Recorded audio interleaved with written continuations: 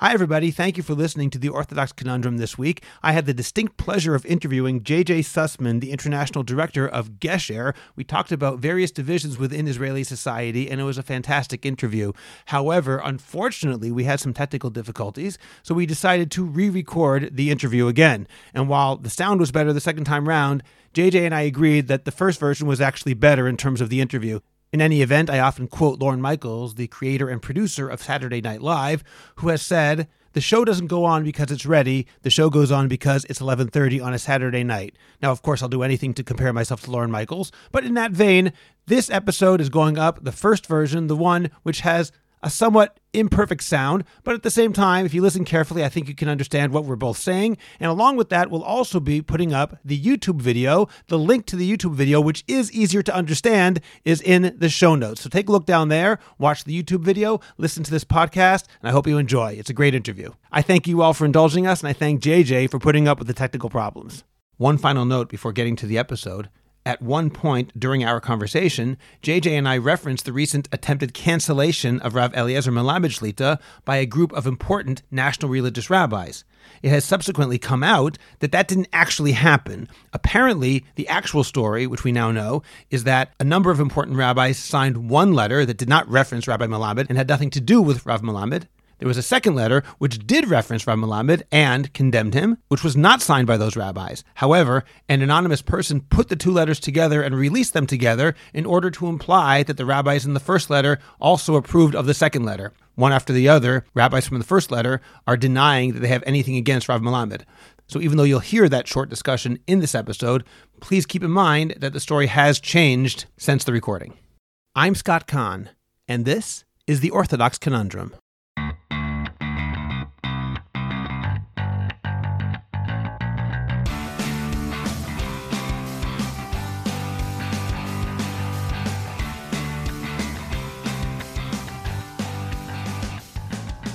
This is the Orthodox Conundrum on JewishCoffeehouse.com.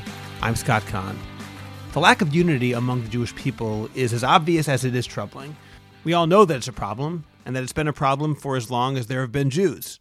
But the normal way of addressing it is by saying that unity is indeed achievable, just as soon as everybody agrees with my way of seeing things. Obviously, this isn't a method that's destined to succeed. Sometimes it seems that the gaps are too big, the disagreements too intense, the self-righteousness of all sides too entrenched for there to be any hope. J.J. Sussman, the international director at Gesher, disagrees strongly and says that all is not lost. He asserts that dialogue can do wonders, and, here's the interesting part, he's seen some of those wonders with his own eyes. Like when a well-known secular Jew explained the Haredi refusal to serve in the Israeli army to a family, and was emotional when recounting that for the first time. Despite his continued opposition to that way of thinking, he was able to articulate and perhaps even understand where the Haredi side is coming from. We'll get to this discussion in just a moment. First, please subscribe to the Orthodox Conundrum on Apple Podcasts, Google Podcasts, Spotify, Stitcher, or anywhere else you get your podcasts. Please like the Orthodox Conundrum page on Facebook and join and participate in the Orthodox Conundrum discussion group on Facebook. We have some fantastic discussions there, so check it out today. I'd also like to ask you to become a Jewish Coffeehouse patron on Patreon. Just click on the link in the description of this podcast, and you can get bonus episodes, JCH merch, and more. You'll get special episodes on all sorts of topics that are only available to subscribers, and you'll be helping Jewish Coffeehouse spread our message of a welcoming, intellectually engaged, and honest orthodoxy. It's just a few dollars a month, and you can cancel at any time. We're looking forward to your joining the Jewish Coffeehouse team. Finally, do you have a message that needs to get out? Do you want to reach hundreds or even thousands of listeners? The best way is by producing a podcast, and Jewish Coffeehouse can make it happen. I have experience producing hundreds of podcasts, both for myself and for clients. Whether you want to learn everything you need in one day, or record and relax and let us do the heavy lifting, JCH Productions will work with you to make it happen and make it even better than you imagined. Let us help you today. Write to me at scott@jewishcoffeehouse.com or go to jchpodcast.com, that's jchpodcast.com, to learn more and to sign up for a free consultation. Make your voice heard, promote your cause, sell your product, and engage your audience today. J.J. Sussman is the international director at Gesher. Prior to Gesher, J.J. worked in Israel's high-tech sector at leading firms such as SanDisk, Jerusalem Global, and Israel Seed Partners. Having made Aliyah from New York 25 years ago, JJ now lives in Modi'in together with his wife and 6 children. JJ Sussman, thank you very much for joining me today on the Orthodox Conundrum podcast. Great to be here, Scott. Thanks for having me. So I want to discuss the fissures, the gaps, the divide within Israeli and Jewish society. And I'd like to speak specifically about the gaps within Jewish society. Obviously, there's an issue with Jews and Arabs in Israel. That's probably material for a different discussion. But today we're going to talk about Jews specifically. JJ, you work for an organization, Gesher, which says on its website, I'm quoting, it trains Israeli leaders to forge connections and unity between different sectors of the Jewish people in Israel and the diaspora. So as an opening question, perhaps it's the obvious question, we know there are plenty of divisions and we'll talk about them. Why does it matter? Who cares if there are divisions? That's the way the world works. Yeah, no, look, I think there are definitely divisions, and obviously the world works by divisions, but I think it's a question of how we divide, how we discuss our disagreements, how we interact with one another. At the end of the day, we're really one nation that's not that large. And I think if we've seen throughout our history, the only thing that's really brought us down has been our internal divisions. Whenever there's an external threat, we know how to come together, whether it's Iran today or any other. It's the internal divisions that have, over the course of our history, been the divisions that have really torn us apart and brought us down as a nation. So yes, for sure, we know how to live with disagreements and with divisions. The question is how we can do that while also recognizing we're all still part of one nation and one family. Then let's talk about what those gaps are. Can you identify the major gaps that you see within Israeli Jewish society? We did a poll about a year ago, which asked Israelis what they believe to be the most pressing conflicts within Israeli society. And what came out, we were somewhat surprised. Now, it was at the height of Corona, so maybe it's not that surprising. But the gap in Israel between Haredim, the ultra-Orthodox, and the rest of Israeli society came out as the one that Israelis pointed to as the most pressing conflict facing us here in Israel. And again, while that's not necessarily surprising, I think what was surprising to us was the extent, the numbers to which Israelis felt that was the most pressing divide. And I think that's something that is eye-opening and one which is within us to really try to heal or try to manage. Okay, we'll get to that divide in a second. I want to ask, I have lots of questions about that specific divide, including why it was surprising that the numbers were as high as they were. But what other divisions are there in addition to the Haredi secular divide? So, of course, you have the Ashkenazim, Sfaradim divide. You have the right against the left. You have Bibi against Rak Lo Bibi, only not Bibi. When politics comes into the equation, obviously there's a lot riding in that as well. So I don't think anyone will be surprised what the divides are. The question is, I think, where we think we can make an impact to manage those divides and what we think we can do about it. Is Israel diaspora another important divide that you would identify as well? Yeah, for sure. The Israel diaspora divide is one that we believe to be important. It's not one that in that specific poll came up. It's not, we were asking Israelis within Israeli society. But yeah, over the last few years, for sure, the divide, and certainly heightened again in Corona when diaspora Jews and nobody essentially was allowed to enter Israeli society. That's one that is getting further and further away from us. And I believe strongly that if we as a society don't put our finger on that and don't recognize that divide, that is one that can cause us also great concern going forward. Let's mention and discuss that issue of concern, whether it's internal within Israel or the Israel diaspora divide. You mentioned before when I asked you about why it matters, your answer was we're a single nation, which of course I agree with that.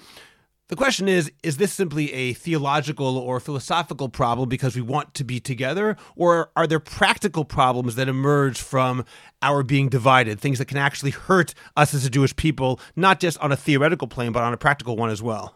Obviously, both. I think the Jewish people, is both a religion and a people. And I think first and foremost, the reason to be concerned about it is because we're a people and a family. And I think that we need to recognize that. And as I mentioned at the beginning, we're not that big of a family.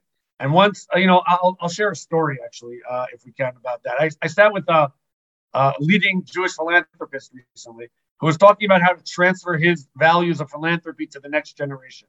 And he mentioned when it was just him, he was the one in the family who made the money. And when it was just him and his wife around the table, it was easy to decide to which charities to support. When it became time for his kids to get involved, he involved all of them, and they sat at his table growing up. So they basically had the same values. It wasn't a challenge. But then they started getting married. And there were 4 children, and each spouse brought a different value into the discussion. And that made it obviously much more exciting. But for him, it was super important to keep everyone around the same table and involve everyone in the discussion. So even if one of them wanted to fund something a little bit different, it was important for him to do it and to support it, to keep the family together. That compounded as you get now to the grandchildren, and you're further and further away from the roots. Yet still, he sees it as prime importance to keep the family together. So even if there's a spouse of a grandchild who wants to support the environment by planting trees in Kenya or whatever the case may be, it is critically important for him to give everyone around the table a voice and to recognize that they are part of that same family. Because otherwise you lose the family, and otherwise you have fights within the family, and that's when things start falling apart. I think the Jewish people is not that different. We need to keep everyone around the table and give everyone a seat at that table. There are going to be disagreements.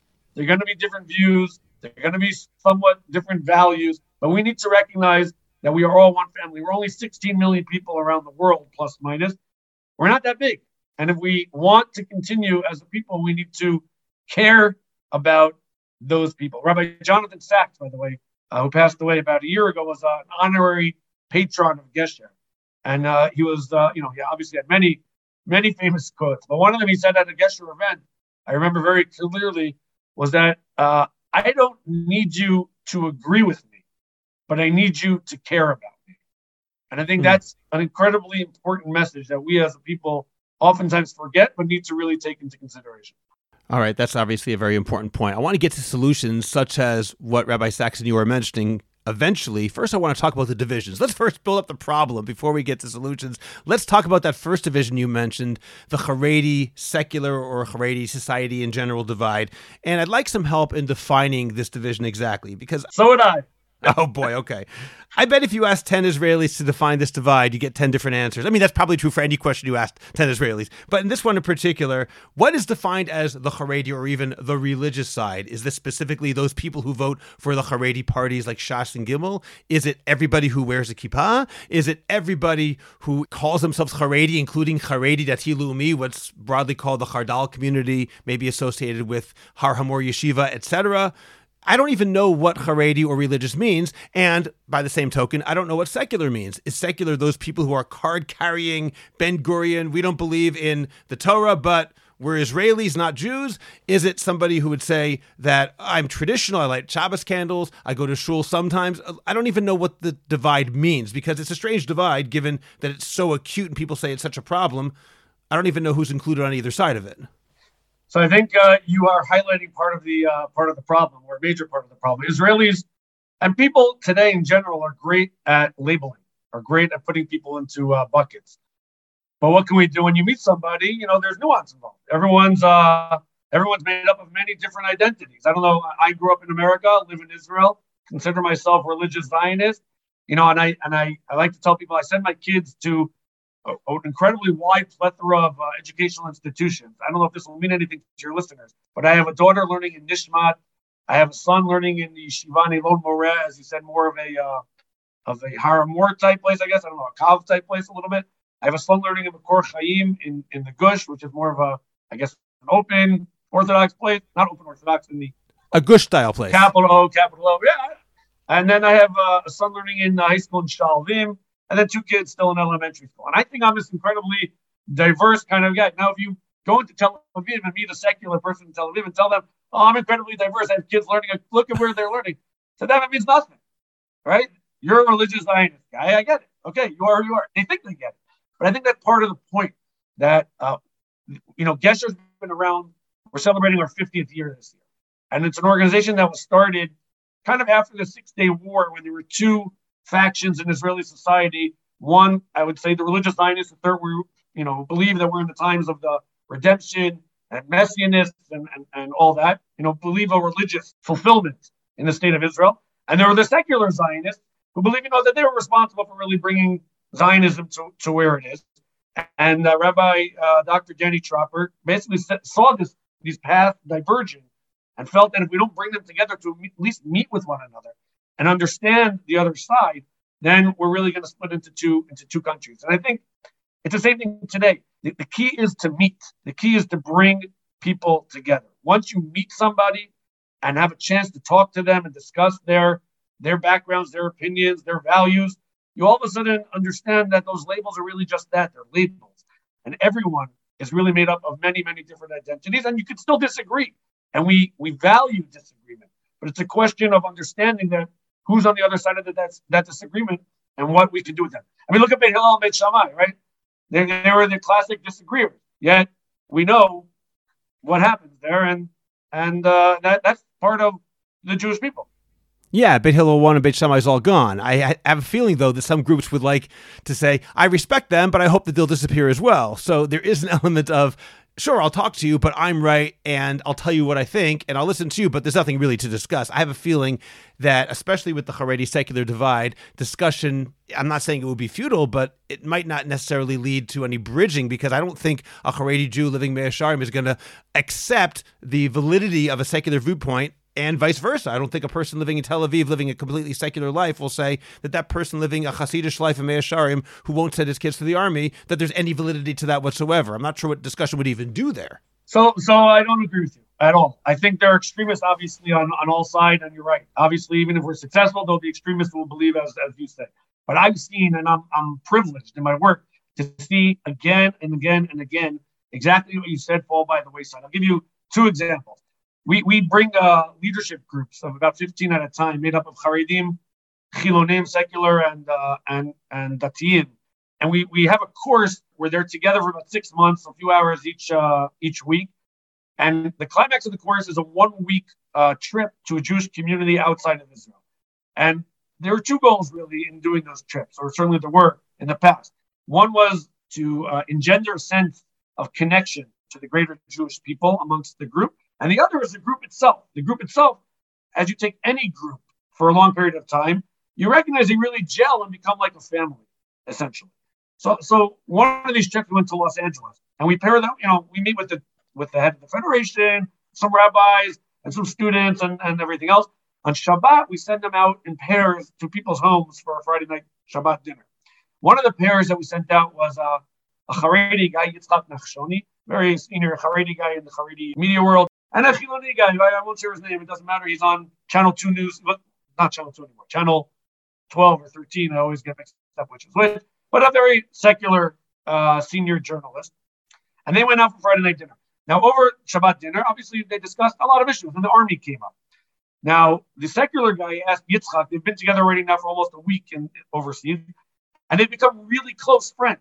And Yitzchak didn't have a good English. The other guy spent a year in the University of Michigan and had a very good English. So when they asked Yitzchak about the Haredi position in the army, he asked the other guy if he could translate for him. So he said the Haredi position, which is, the primacy of Torah. We believe we're protecting Am Yisrael, and therefore we don't believe in serving in the army. We're doing our part to protect Am Yisrael. And the other guy had to explain this in English. Now, he came back on Friday night. I basically, in the hotel, accepted all the pairs who came back. And the secular guy came back and essentially was crying. He couldn't believe what words came out of his mouth. He always knew the Haredi position, and he always disagreed with it, and he still disagrees with it. But for the first time, because the words came out of his mouth from somebody whom he respected sitting right next to him, he understood that guy really believed in what he was saying. And he understood that there's value. I totally disagree with it, but a little bit I get it. I get where he's coming from. I don't know if we can continue, with only 50% of the country serving in the army, but I understand where they're coming from. There was a conversation that came about. I mean, that's just one small example that I see again and again and again. The other quick example, I'm going on and on here, sorry. We were involved, the Gesher Film Fund is a foundation that started within Gesher. It's now its own organization. But Shtisel was the show, which obviously many of your listeners probably have seen now, which came out of the Gesher Film Fund. It started in the Gesher Film Fund. I was privileged to be, I think, the first guy to take some of the actors and producers on a tour to some Jewish communities outside of Israel. So kind of like behind the scenes. So Gesher actually was there before Shtisel started and started Shtisel Up? Is that what you're saying? The Gesher Film Fund started Shtisel Up. They were there from the very, very beginning. Gesher, where I work today, we took them to the States. We recognized that there was this huge buzz, and we were the very first time that they went on this kind of like behind the scenes after it got popular on Netflix. And they're like, Shtisel was a watershed moment, I think, for not just its worldwide popularity, but even for Israeli society. At the time, we had a program we were helping Haredim get jobs in society. And part of that effort was to run seminars in businesses to understand who the Haredim were. Not all Haredim were similar. Some were, some were Hasidim, some were Litaim, and the like. And one of these meetings, we were meeting with an HR person at a big high-tech company, and she was a kibbutznik herself. And it got to the point where we were telling her about Haredim, and she said, okay, look, I'm okay if we bring me a Haredi like Kiva from Shtisel. Not like his father, Shtisel. But it goes back to our earlier point, where even within the Haredi community, there's this retzef. Everyone's different, and everyone, from the outside, everyone looks the same. But once you meet somebody, you recognize that there are all these slight differences and nuances, and the only way you can do that is by meeting and by being, portraying one to the other. And I think those are important points that we need to do more and more of. Corona's made it hard because meeting has become more difficult and more challenging. But I think that makes us only double down on our efforts to facilitate those kinds of meetings between the different people. It's interesting when you talk about religious diversity almost being in the eye of the beholder. When you talk about your own family, you mentioned at the beginning of your comments that to you are an extraordinarily diverse family. To someone who's not religious, they'd say, what do you mean you are, everyone's exactly the same. When I went to Brandeis University, they used to joke around. There were t-shirts people used to sell of the reasons to go to Brandeis, and every t-shirt had one line, reason number 7, great religious diversity, Orthodox, conservative, and reform. I think it all depends on your perspective. Right. What do you think about getting rid of labels altogether based on what you just said? We all put people in boxes. That's the way it works. That's the way our brains work. But would it be a good thing to remove labels, or do labels serve some sort of purpose? That's a great question. We take Israelis outside of Israel. I don't want people to think that everything we do is flying somebody out of Israel. But we take in groups of 15 leaders as part of our Gesher leadership. If you want a free trip out of Israel, go to Gesher today, right? Right. So we take leaders, and when we first started this, people said, it's crazy, it's such an investment.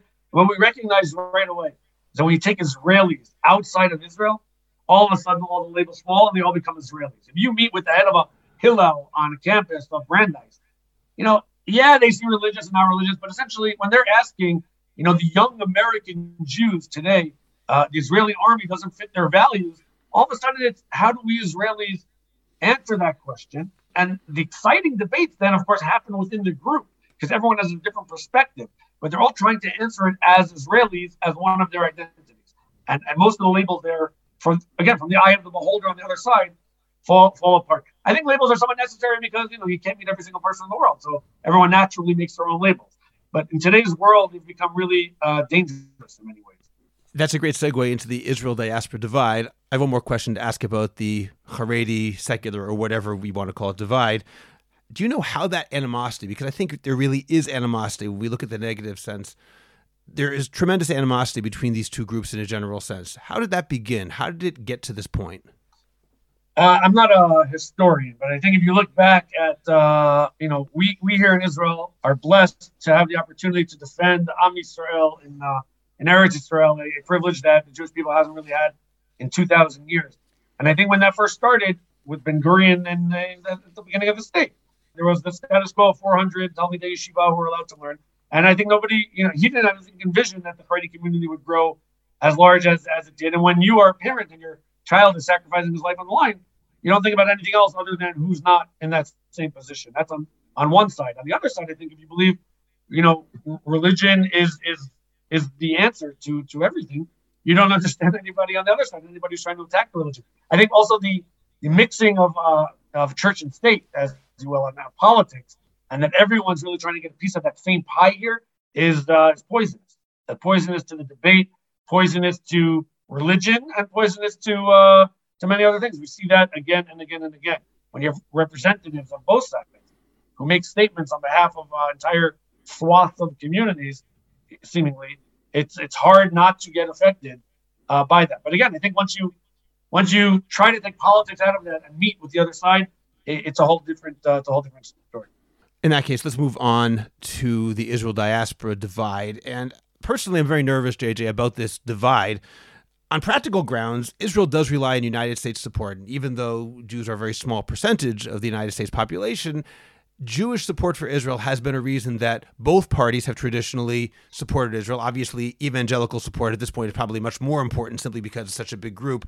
But say within the Democratic Party, at least, I don't want to get into politics, but within the Democratic Party, Jewish support for Israel is one of the reasons, presumably, that many politicians have traditionally felt an affinity for giving money to Israel, to supporting Israel in Congress, etc. Now that it seems, and maybe you'll disagree with me, now that it seems that many Jews in the United States are feeling less of a connection to Israel for whatever reason, I get very nervous about the future on a practical level. There's also a non-practical side that Jews in the United States who, and I'm speaking specifically about the United States, that's what I know best, but Jews in the United States who don't support Israel as a people, that's simply bothersome on a philosophical level, on a religious level, on a theological level. So let's talk about that right now. Do you think this gap is as bad as I'm portraying it right now, or as dangerous as I'm saying it is right now? I think the answer to that is I don't know, and we'll see as time goes on. But it's certainly something that's worrisome, certainly for the leaders of Jewish communities outside of Israel and within Israel. Like with any gap, and we see this again in Haredi secular gap also, there are three ways to try to deal with it. Three types of programs, three target types of programs that you can run. One is by bringing the two sides of the coin together in the room and having them meet with one another.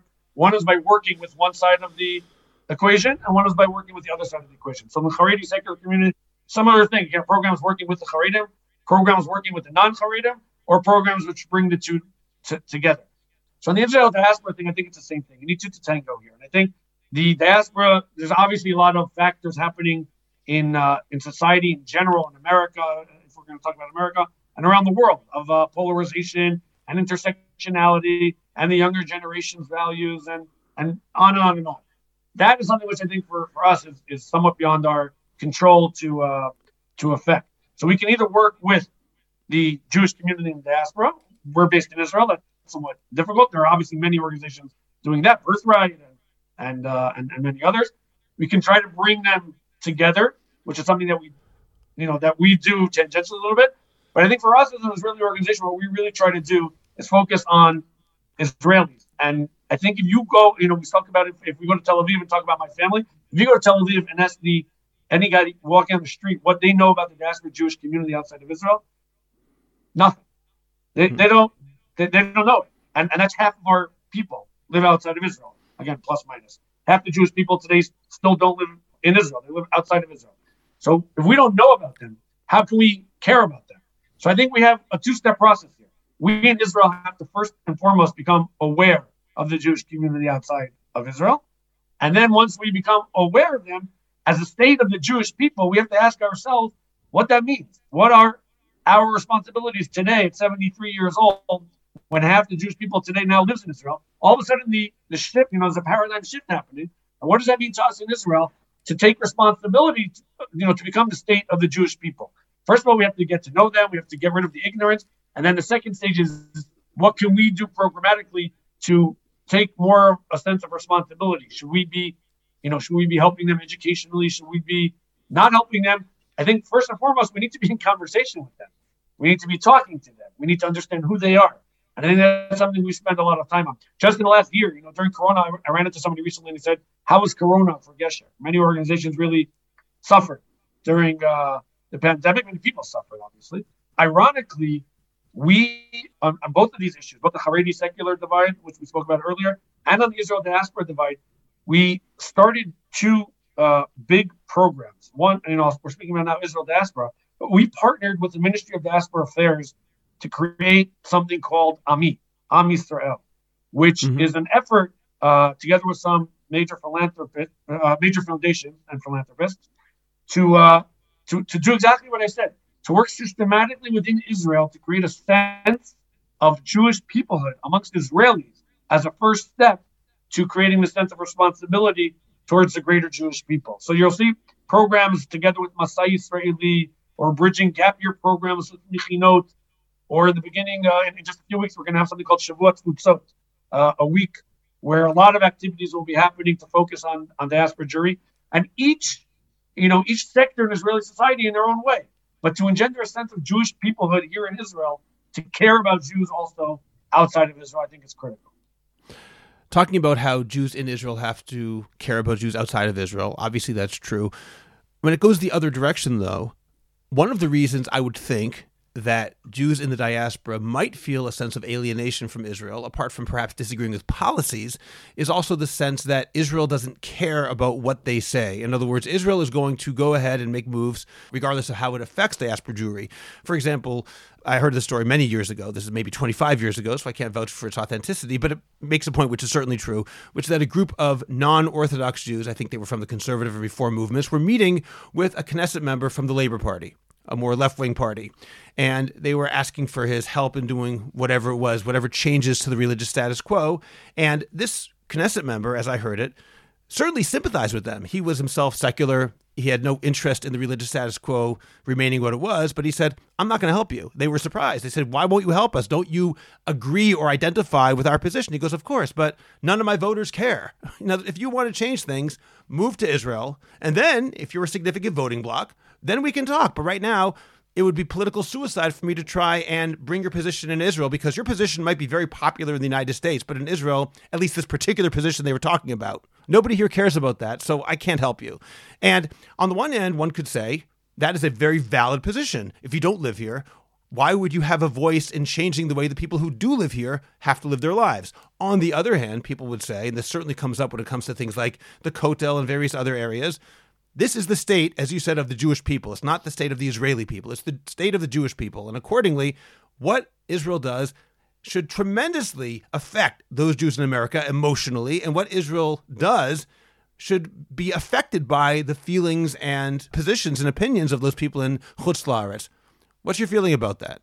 Yes, I think we should be yes on the one hand and no on the other hand. I think, look, Israel is an independent state, like you said, and there are votes, there's a Knesset, and in the end of the day, that's the governing body of the state of Israel. But just recently, there's a whole big discussion about how to potentially give Jews not living in Israel a voice in some of the votes that affect Jews not living outside Israel. The Kotel was one example you brought up. So around the Kotel issue, it's obviously it's easy to understand why that might affect Jews living outside of Israel as well. That being said, there needs to be some sort of real process that's defined in order to enable that to happen. But I think the conversation itself about how to make that happen, I think is incredibly valuable. We need to not just show that we care, but we need to really care how Jews outside of Israel feel. First and foremost, because we're one family and we're Jewish people. But like you said earlier, there are also practical implications, security implications, long-term viability implications for all of this. And I think if we just shut the door and don't listen, to me, what would be worse if there's that, we get to a point where there's no meeting even between the diaspora Jewish leaders and Israeli Jewish leaders. That would be horrible. The Kotel issue, I think, is doubly challenging for diaspora Jews because there was an agreement in place 4 years ago, probably already now. And then the government went back on something which was agreed on, which made it, I think, doubly painful for those who came to that agreement. And that's why I think it's become such a hot button issue. But yes, we should be talking to them. We should be hearing their pain. We should be feeling their pain when they have pain. And I think only in that way can we engender the sense of brotherhood and sisterhood and familyhood and peoplehood, which is so crucial, I think, to live as a nation. Before 73 years, we didn't have a state of Israel, and we were all diaspora Jews, essentially, even those who lived in Israel, for argument's sake. And I think we all have this yearning to have a state of Israel, and now we've got to the point where half the Jewish people live here. Let's not forget about the other half. Let's figure out how to facilitate that conversation and show that we care. Okay, obviously, JJ, you're talking a lot about conversation. Dialogue seems to be the primary method that Gesher utilizes. Is that right? Yeah. I think our tagline in Hebrew is Lehipagesh, Lahakir, and Lechabed. To meet, to get to know, and to respect. This is my question to you. Obviously, I think that sounds great.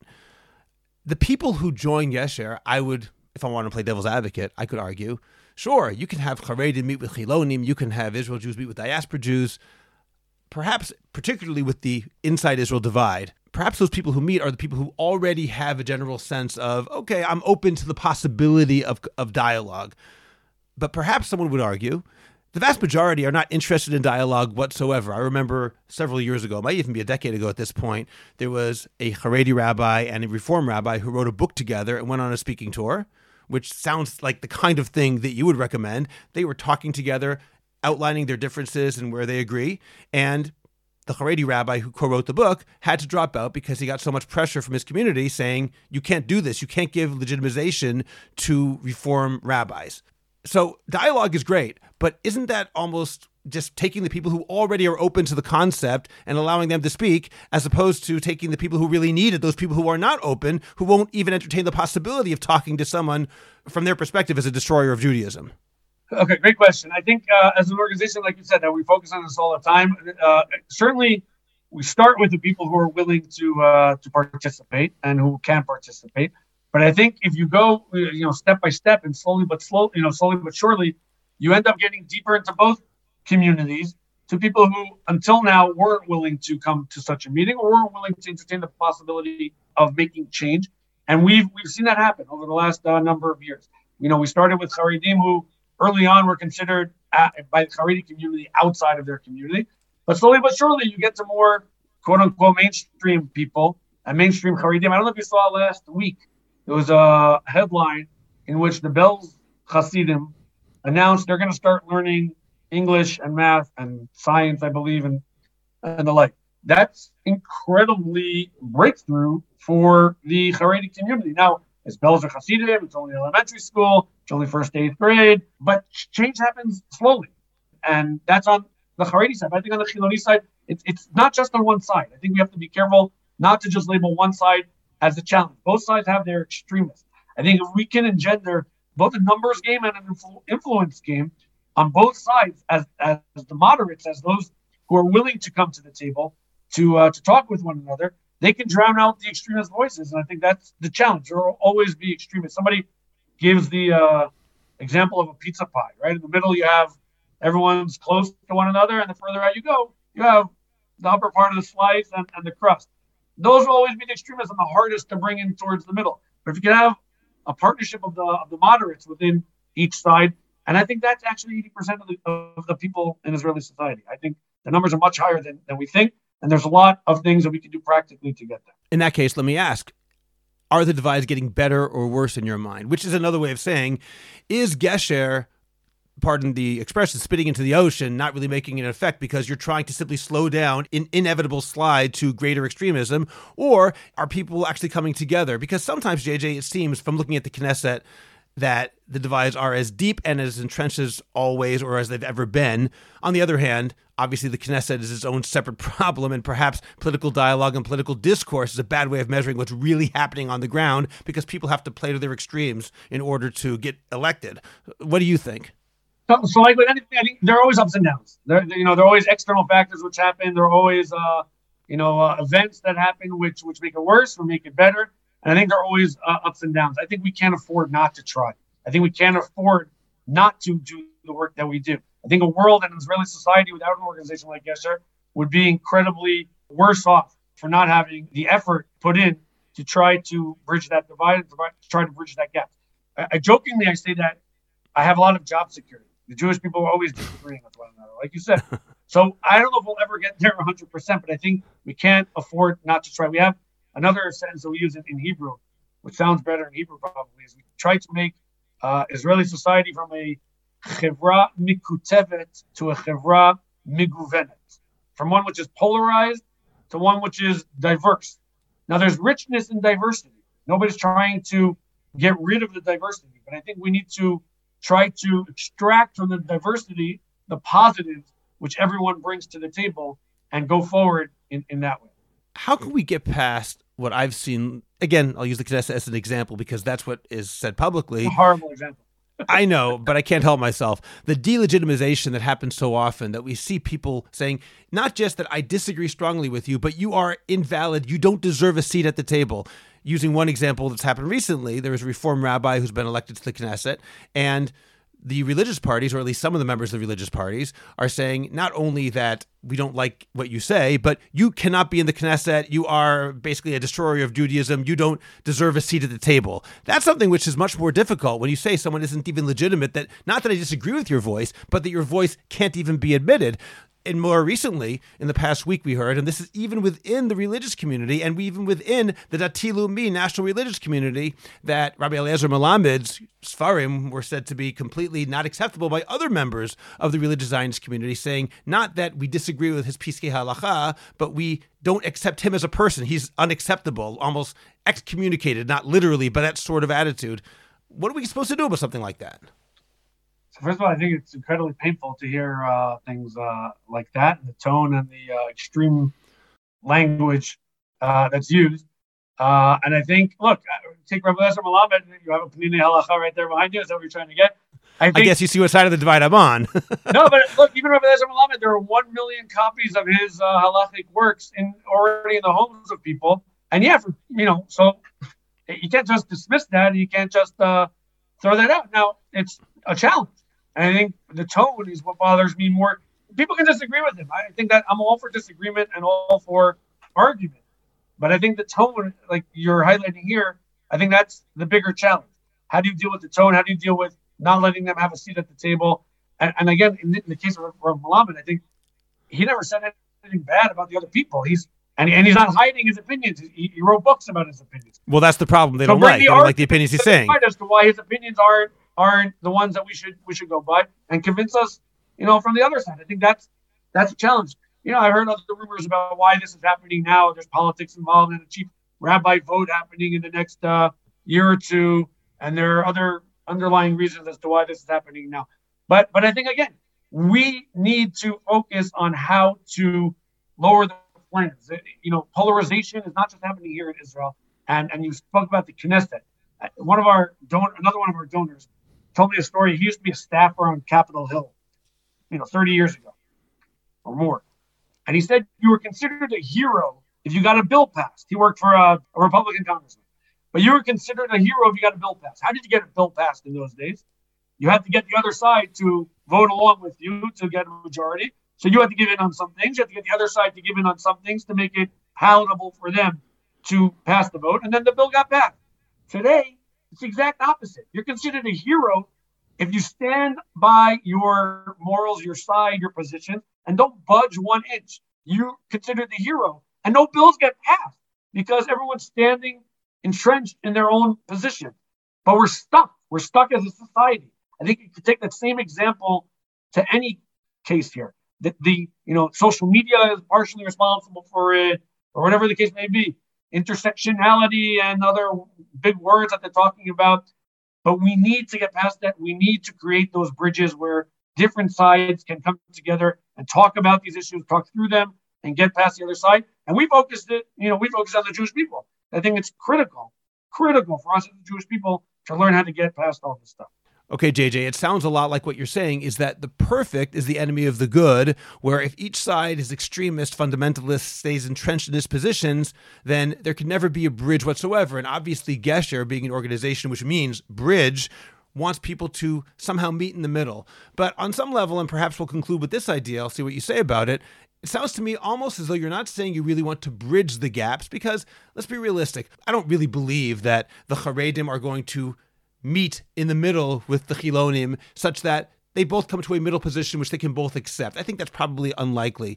I think what you mentioned before, diversity is the key here. Not so much that they agree with each other, not so much that we find a middle ground, a middle road, a bridging of the gaps, so much as that they simply recognize the legitimacy of the other's position, which will lower the heat tremendously. Once the flame is lowered, it's not that now we're going to have a position that we're going to agree with and there's going to be one party in Israel because everyone agrees with the same idea. It's more that I still believe very staunchly what I believe and think that you're wrong, but I at least allow you to sit at the table because I recognize that your voice isn't illegitimate fundamentally.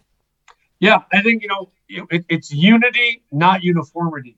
And a bridge, I think exactly like you said, nobody ends up staying in the middle of the bridge, but they can go back and forth and go back to their side or visit the other side and then come back to their side.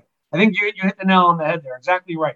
I don't want to get rid of Haredim. I don't want to get rid of Chilonim. I don't want to get rid of religious Zionists. What I do want to do is to create a society which is cohesive, to create Chayim Mishutafim, to create a joint living space where we can all live our lives and find those bridges when we need to, solve issues together. But yeah, definitely live within our communities. And that adds to the richness of our society, of our people, and of the Jewish people in general. So absolutely. Okay, well, JJ Sussman, this is very interesting, and I think you're doing very important work. Thank you very much for joining me today on the podcast. Scott, it's been great being here, and keep up your great work as well. Subscribe to The Orthodox Conundrum on Apple Podcasts, Google Podcasts, Spotify, Stitcher, or anywhere else you get your podcasts. Please visit jewishcoffeehouse.com for other episodes of The Orthodox Conundrum, as well as many other great podcasts, including Intimate Judaism, The Maimonides Minute, Chochmat Nashim, The Francisca Show, and Let My People Eat.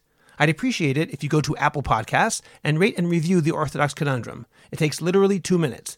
It's just giving a certain number of stars and writing 1 or 2 sentences.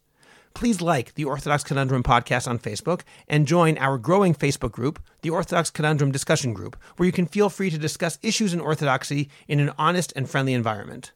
I hope you'll become a Jewish Coffee House patron on Patreon. Just click on the link in the description of this podcast, and you can get bonus episodes, Jewish Coffee House merch, and more. You'll get special episodes on all sorts of topics that are only available to subscribers, and you'll be helping Jewish Coffee House spread our message of a welcoming, intellectually engaged, and honest Orthodoxy. Just join Patreon. It's only a couple of dollars a month, and you can stop anytime, so join today.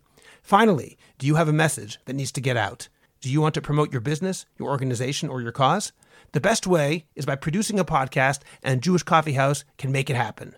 I have experience producing hundreds of podcasts, both for myself and for satisfied clients. Whether you want to learn everything you need in one day, or relax and record and let me do the heavy lifting, Jewish Coffee House Productions will work with you to make it happen and make it even better than you imagined. Let me help you today. Write to me at scott@jewishcoffeehouse.com or go to jewishcoffeehouse.com, click on Productions, and sign up for a free consultation. Make your voice heard, promote your cause, sell your product, and engage an audience now. I'm Scott Kahn. This has been The Orthodox Conundrum on jewishcoffeehouse.com.